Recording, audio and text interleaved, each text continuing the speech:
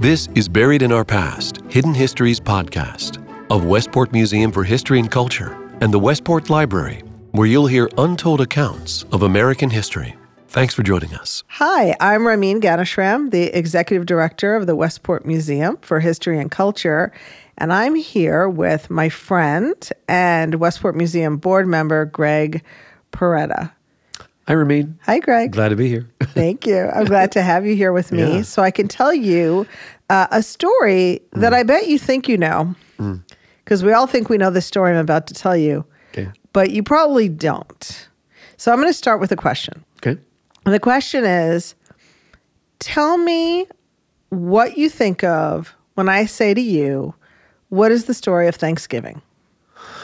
Well, I think we've all been told that story many times since we were young, right? I can remember being a kid and getting together and getting the crepe paper out and making a pilgrim's hat and the Indian, headband. And the pilgrims and the Indians got together and they were friends and they celebrated being, kind of together and, supportive and this type of thing and getting to know each other. This sort of, This nice sort of- picture and all the paintings we've certainly seen over the years as well. Right, Yeah. right. And what were you told about pilgrims? Do you remember? What were we all told about pilgrims? Why did they come here? Well, yeah, the Mayflower, right? I'm really just going back to like elementary school when Right. it was introduced to me. And which is- religious freedom. yeah, right? exactly, Okay. right. Yeah. Right. And then my last question for you Okay. is, what are the things that we eat today that are supposed to basically mimic that first Thanksgiving, which was in 1621, by the way. Right. Well, we still eat these things, right? We got the turkey, Yep. we got the cranberry sauce, Yep. all of the things, and vegetables and gourds and all Gourds, the pumpkin pie. Yeah. all that stuff, which I happen to like a lot. Actually, it's one of my favorite meals, but of the year. I think for a lot of people, it's the favorite meal of the year, right? Although I think turkey is sort of like overblown. I mean, it's like once a year, I think ultimately is just fine for me with turkey, but I do enjoy it. Okay. Well, so let's talk about all of this. So the first thing I want to say to you is, as I guess I know you can guess, what I'm about to say is that story is pretty much not true, end to end, right? And I want to start with telling you the story of the Pilgrims, which we're all told were people who came here to North America, to Massachusetts, for the purpose of religious freedom. And that's only part of the story. So the truth of the matter is, and I often say this in this way, America was a company store. And what do I mean by that? America was settled by corporations. The Virginia Company settled Jamestown, and the London Company settled, or the Plymouth Bay Company was also called, settled Massachusetts, right? And the purpose was very much a corporate purpose, to send people here to work the land, to take advantage of the natural resources, to trade with the native people for some of those resources. And in return for this, for being an employee of the store, you were set up with a passage, with some land to work, which you eventually had to kind of work off, to be able to claim it outright as your own. So it was a corporate relationship. They were employees of the London Company. Did they come here for religious freedom? Yes, they did. They were very much I don't even like to use the word persecuted, but they were thought of very poorly in Europe. These particular pilgrims had actually not come directly from England. They were living in the Netherlands. Their group was living in the Netherlands because they had been expelled from England and then returned, obviously, to come here to North America. And, the truth of the matter is they were thought of as very extreme religious fundamentalists. So that's kind of an interesting idea, right? We talk about this in our own modern time, religious fundamentalism, extremism, regardless of the religious sect we're talking about, right? We talk about this a lot. They were considered extremists, fundamentalist extremists, and they took advantage of this corporate opportunity to get out of Dodge, basically. So Does that gel with anything you were talking? Well, not really. I mean, I'm thinking so the corporate mentality kind of came overseas, across the pond, as they say. But my question is, in terms of sponsorship, so you have this group of people. Right. And as you mentioned, right, of course, religious freedom. And right, that is the story that I've certainly heard, over and over, and certainly as a young boy. And that was the spirit of this journey. And there was something in some ways almost pristine and heroic about it, right? It was like, taking this journey based on belief, and escaping some level of oppression, But what you're saying, what I hear you saying, is that it was, much more rooted in some of the things that we're familiar with, in our present day society, underlying most of the actions that we see unfold before us in society, which is, the corporate, what's the bottom line, where's the benefit, where's the value, and this type of thing. So that's interesting. Right. I mean, so the corporate methodology of coming here and being employees of the company Right. were a means to an end, which was to get out of a place that didn't want them, and they were actually in danger because of their views. But ultimately, it was a transaction, right? How did they engage? So you've got, as they say, the kind of the corporate sponsorship, but what was the nature of the relationship? What was the connection? How did they connect to the company? Exactly. Yeah, so it was just like now. There were agents, there were ads. Agents kind of went out and kind of recruited people. There were ads in newspapers saying that people were being sought. Information was given like through the local churches, all the networks of information that were common at the time, right? And so they learned, as did other people, for other voyages that were not religiously based. Jamestown is a good example of that, that this opportunity came about. So they're here, right? They get here in 19 or 20. And we all know the story then what happens, right? They have this terrible winter. They cannot survive. The winters here are much colder than they are in England. People die. There's not enough food. And then they finally make it through the year, and they make it through the next harvest year. And come fall 1621, they are celebrating the fact that they survived, right? Okay.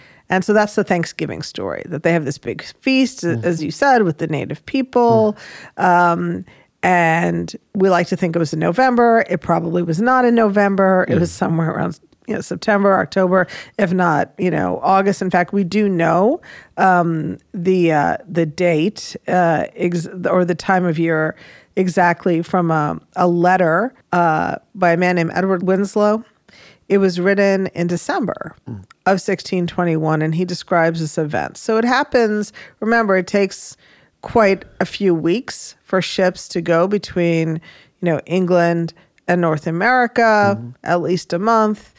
So it happened sometime in the fall. We don't know that it was necessarily November. Right. We'll talk about why it's November now in a little bit. This is really interesting. Yeah. So Edward Winslow says, first of all, we planted all these crops. They didn't really do well, but, the corn came out okay. Right. So we had corn. And then we did have, he says that they go hunting. 4 men were sent out to do fowling, in other words, to hunt wild birds. And they killed a lot of wild birds. And then they had the company of some indigenous people, about 90 men with their king Massasoit, right? And he says, for 3 days, we entertained and feasted, and they, meaning the indigenous people, went out and killed 5 deer, which they brought to the plantation and bestowed on our governor and upon the captain and others. So, first of all, we don't know that there was any turkey. Was wild turkey common? Of course, it was then as it is now. We don't know for sure that that was what they ate. We do know that they likely did eat some kind of baked mashed pumpkin dish. That likely wasn't sweetened, right? Sugar was really expensive. The idea that maple syrup was widely used to sweeten things is a myth that actually is not true in this period of time in the 17th century. There was a lot of deer. They ate mostly venison at that first Thanksgiving. Probably did eat cranberries. Cranberries were commonly eaten by Native people. And as you said, there were gourds and squashes and things like that. Probably not potatoes. Potatoes were actually in this period of time considered a delicacy.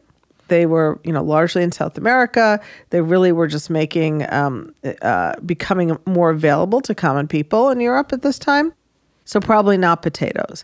And a lot of corn. And so how would the corn be eaten? It wasn't eaten fresh on the cob. It was probably dried. It was probably in a cornmeal mush type of thing, a rudimentary sort of cornbread, like a griddle cake. So there are some echoes of that meal, but the meal that we eat now as very symbolic of that 1621 feast, not very much related in terms of what was eaten. And also, it wasn't one day. They had this feasting for like 3 or 4 days. He says there were 90 Native men. And then, of course, whoever was in the settlement. So that's pretty interesting. So this gentleman writes this letter, and who is he sending it to? You said getting overseas, it takes, a certain amount of time. You say December, he arrives in December. So he's communicating to family back home, or what's the deal? It's a friend. He says, loving an old friend, although I received no letter from you by this ship, yet for as much as I know, you expect the performance of my promise. Meaning, I know that, he says, I didn't get a letter from you, but I know you would want me to write you. Right. And so I'm writing this to you. So how does he frame this event to his friend? It's a fascinating story in some ways. I can imagine his friend receiving this and saying, wow, this is really nothing that I see in my day to day. What an interesting thing to read. But how does he communicate this to his friend? Here's the event. Here's what the genesis of this event was. This is the idea behind it. Of course, and this is going to be my second question too, is the evolution of this holiday of Thanksgiving. How did that occur? And we'll get to that, I'm sure. Sure. So basically what he's saying to his friend is, let me tell you what's been going on here. Right? We got here, we planted these crops, some did well. He says, our barley was indifferent good, meaning it was kind of metza. It was all right. Our peas were not worth gathering, right? Because they were sown too late. And what we understand from this is they still don't understand the seasons. They don't understand the geography, the climate. So they're guessing. And so this is a report of saying, here's what's been happening to us. Right. And then he's saying, finally, when we made it through, we had this feast to give thanks. He's very clear about that, right? It's a thankfulness feast. So in the idea that it is a feast of giving thanks, Thanksgiving, yes, it was.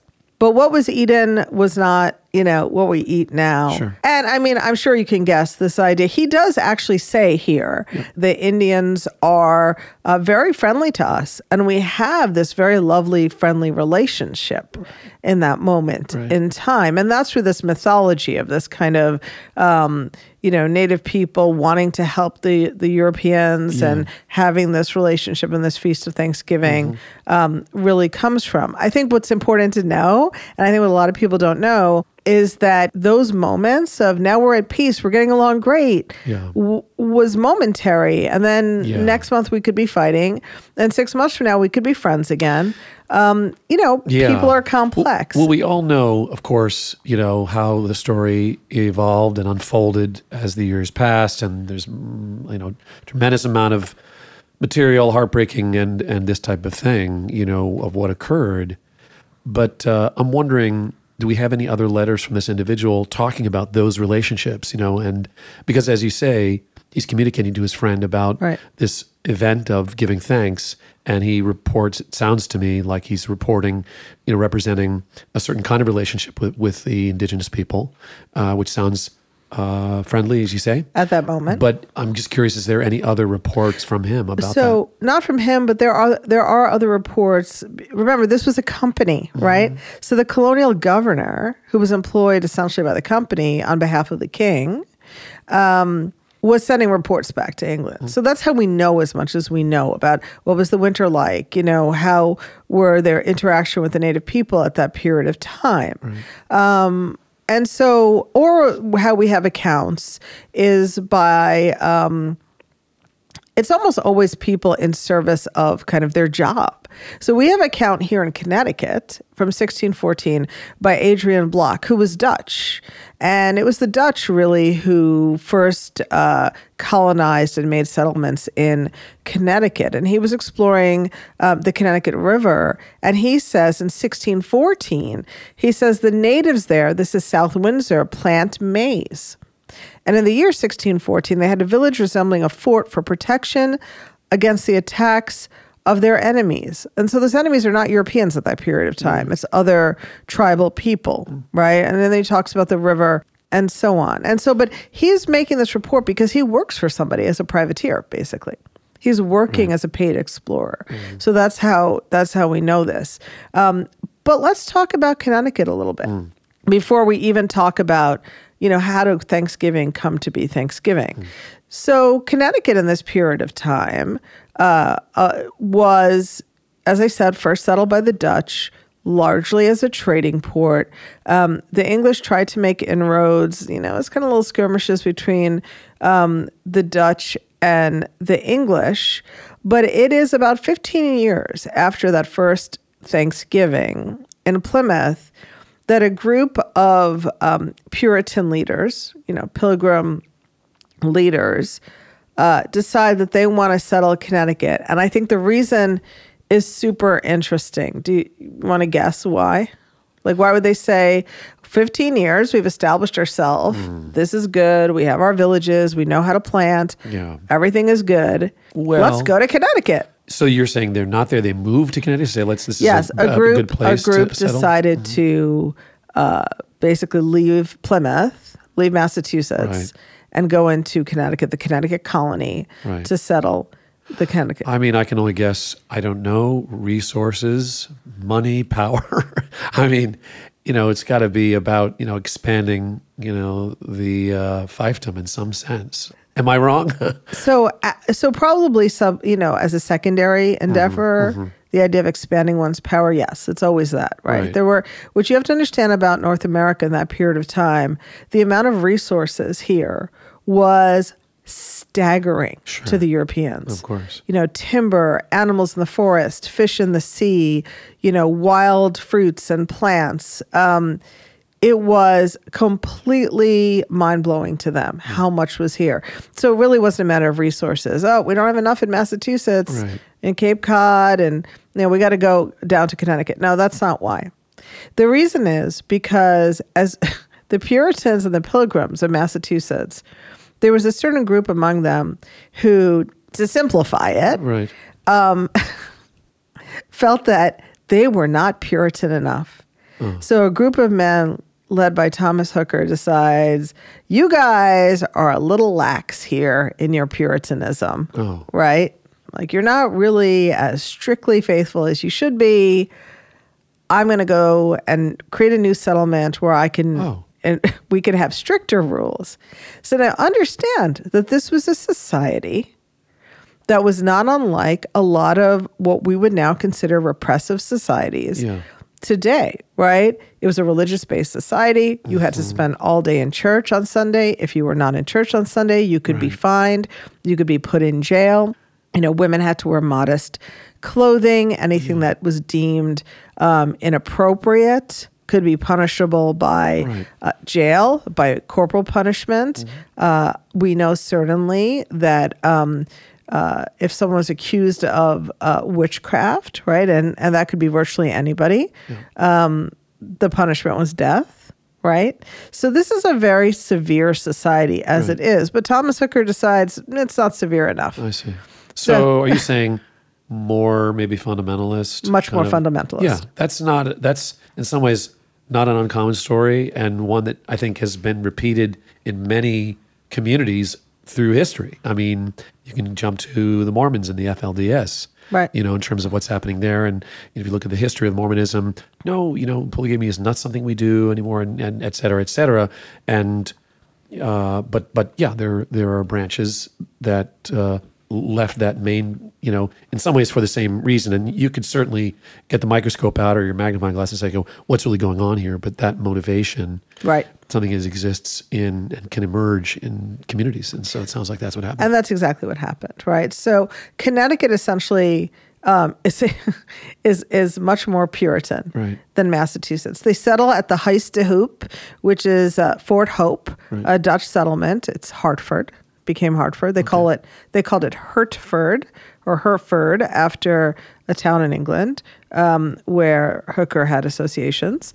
And, essentially they created this super fundamentalist colony. Sometime later, maybe within a few years later, there is a settlement of New Haven, which in itself is super interesting because what you have is a man named John Davenport, a reverend, decides that those fundamentalist guys up in Hartford and in Wethersfield, in these original towns, not strict enough also. And he settles New Haven.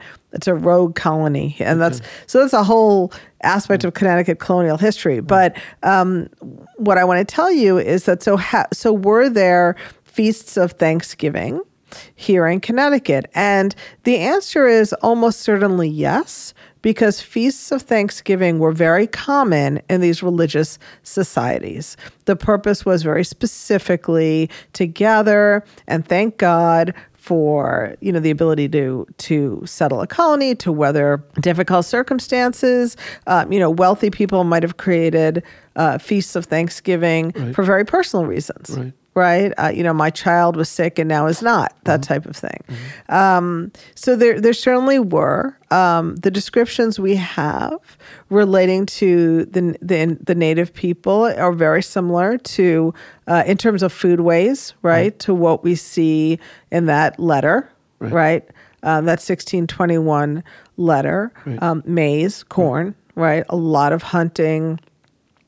Depending where indigenous people were. Obviously, the Massasoit were on coastal Massachusetts, so there was, clams, and we know that there was lobster. The letter goes on to talk about lobster, clams, so on, at that first Thanksgiving.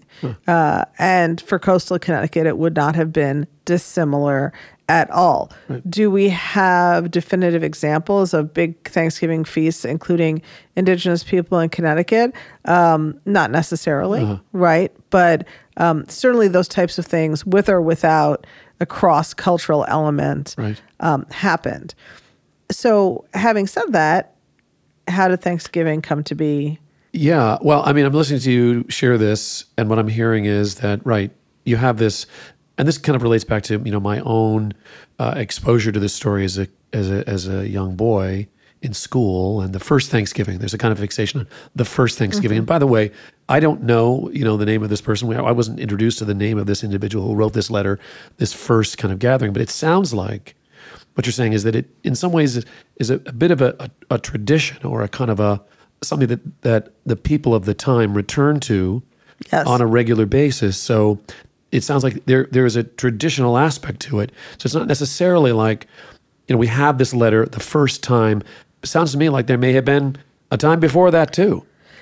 Right. I'm not sure, but... So, that's a really good point. So Edward Winslow writes his letter in 1621. Right. They had only been there a year. Right. So there hadn't been a time before that in that community. Okay. But, in Europe, absolutely. Right. And that's a really good point. It was a traditional way to celebrate good fortune. Exactly. Right. And so in writing this letter back to his friend in England, that person would have fully understood what that meant. There you go. Right? That we had 3 days and we all got together and we ate and we celebrated. It would have been, that person would have said, yep, I get exactly what's going on here. And I can imagine it's a way for that individual here in this country, to affirm that connection to his own tradition, his own understanding of what they would do to express gratitude in a communal way. Right. So, yeah. And it was also a way of saying, we've come here, we've set up this settlement, we've set up this colony, and we are engaging in our ways. We're recreating our way of life here. Right. We may be in the wilderness, but we're not, completely devoid of our customary traditions. Here's another question I have for you. So with this individual writing this letter, and again, going back to the whole thing of religious freedom, how was the element, I'm just curious, in this letter, were there any religious elements represented in this letter to his friend, in terms of sharing, I don't know what you want to call it, belief at this point? Obviously, we know that there was a good amount of proselytizing, in coming here and meeting the indigenous people, and that went on for many, many years. And, continues. Yes. That's a big part of the faith, I think, right? So I'm just curious if that's represented at all in those letters. In absolutely. That letter and he's very careful to make sure, I think, that element is there. He says, and although it be not always so plentiful as it was at this time with us, yet by the goodness of God, we are so far from want that we often wish you partakers of our plenty. So what he's saying that, it's not always as plentiful as it was on that day, on that Thanksgiving day. But because of the goodness of God, we're okay. We're surviving, and in fact, we have so much thanks to God. I wish you were here to have so much with us. And the fact is that, truthfully, that was not the case. Like the myth that we enjoy in this country is that first year was hard. Yep. The Thanksgiving feast happened, and from there on forward, there was it wasn't hard. They figured out how to plant crops. They figured how to save food. It was plentiful. Yeah. And that wasn't exactly the case. I mean, had they chose to live completely in the manner of the native people, then it would be plentiful. Right. But they were, forcing this square peg of European farming practices and lifestyles in the round hole of the New World, the quote-unquote New World. And so it wasn't always plentiful. But he says it is. And he says that, we're okay. And it's because of God. Later he says, it has pleased God so to possess the Indians with a fear of us and love unto us, that not only the greatest king amongst them, called Massasoit, but all the princes and people round about us have either made suit unto us or been glad of any occasion to make peace for us. Like in our modern idea, we're like, that's insane. So what he's saying is that God decided to make them afraid of us. And because they're so afraid of us, there's nothing they won't do to be peaceful and loving to us. Because, the subtext is God made us better than them, right? So you have this event, it occurs, you've got a group of people, and then you have a person that is framing, the meaning behind the interaction, which is interesting. So what's really interesting to me is that when you read this letter, and you understand the cultural context, were they to be here today, other than being generally horrified by everything they see around them, and they came to Thanksgiving at whosever home it was, they would understand that. They'd say something good has happened, and these people are getting together to say thank you. Even during the Revolutionary War, Washington's generals and Washington himself proclaimed days of Thanksgiving specifically for the purpose of giving thanks to God for winning key battles multiple times. He had a Thanksgiving that he proclaimed while he was president in Philadelphia. And before that, when he was in New York, when the presidency was in New York, again, basically to proclaim thanks for the ratification of the Constitution. That Thanksgiving, to give thanks for the Constitution, and the Congress actually achieved this great event of ratifying the Constitution, happened to be Thursday, November 26th. Oh. It was a Thursday. It was the fourth Thursday in November, which is when we celebrate it. But that did not become a regular event in the way that we think about it, right? At some point in the 19th century, people started celebrating it in that way, but very loosely. Some people did and some people didn't. It was actually the editor of the Ladies' Godey's book, Sarah Josepha Hale, who went to Lincoln during the Civil War and convinced him that that day, that fourth Thursday in November, should be a national holiday, specifically as a way to show, thanks for the Union and thanks for, the friendship and the amity that should exist between all Americans. Right. It was meant to be a healing holiday. Right. And so he actually was the one, Abraham Lincoln was the one who proclaimed it a national holiday. Right. And so it has been ever since. Wow. Yes, but it's not quite what people think it is. Yeah. Well, it's interesting. I feel like I've learned some things in terms of the evolution of that event, but I've always been curious. I mean, your last point about how it was, selected as a standard yearly event.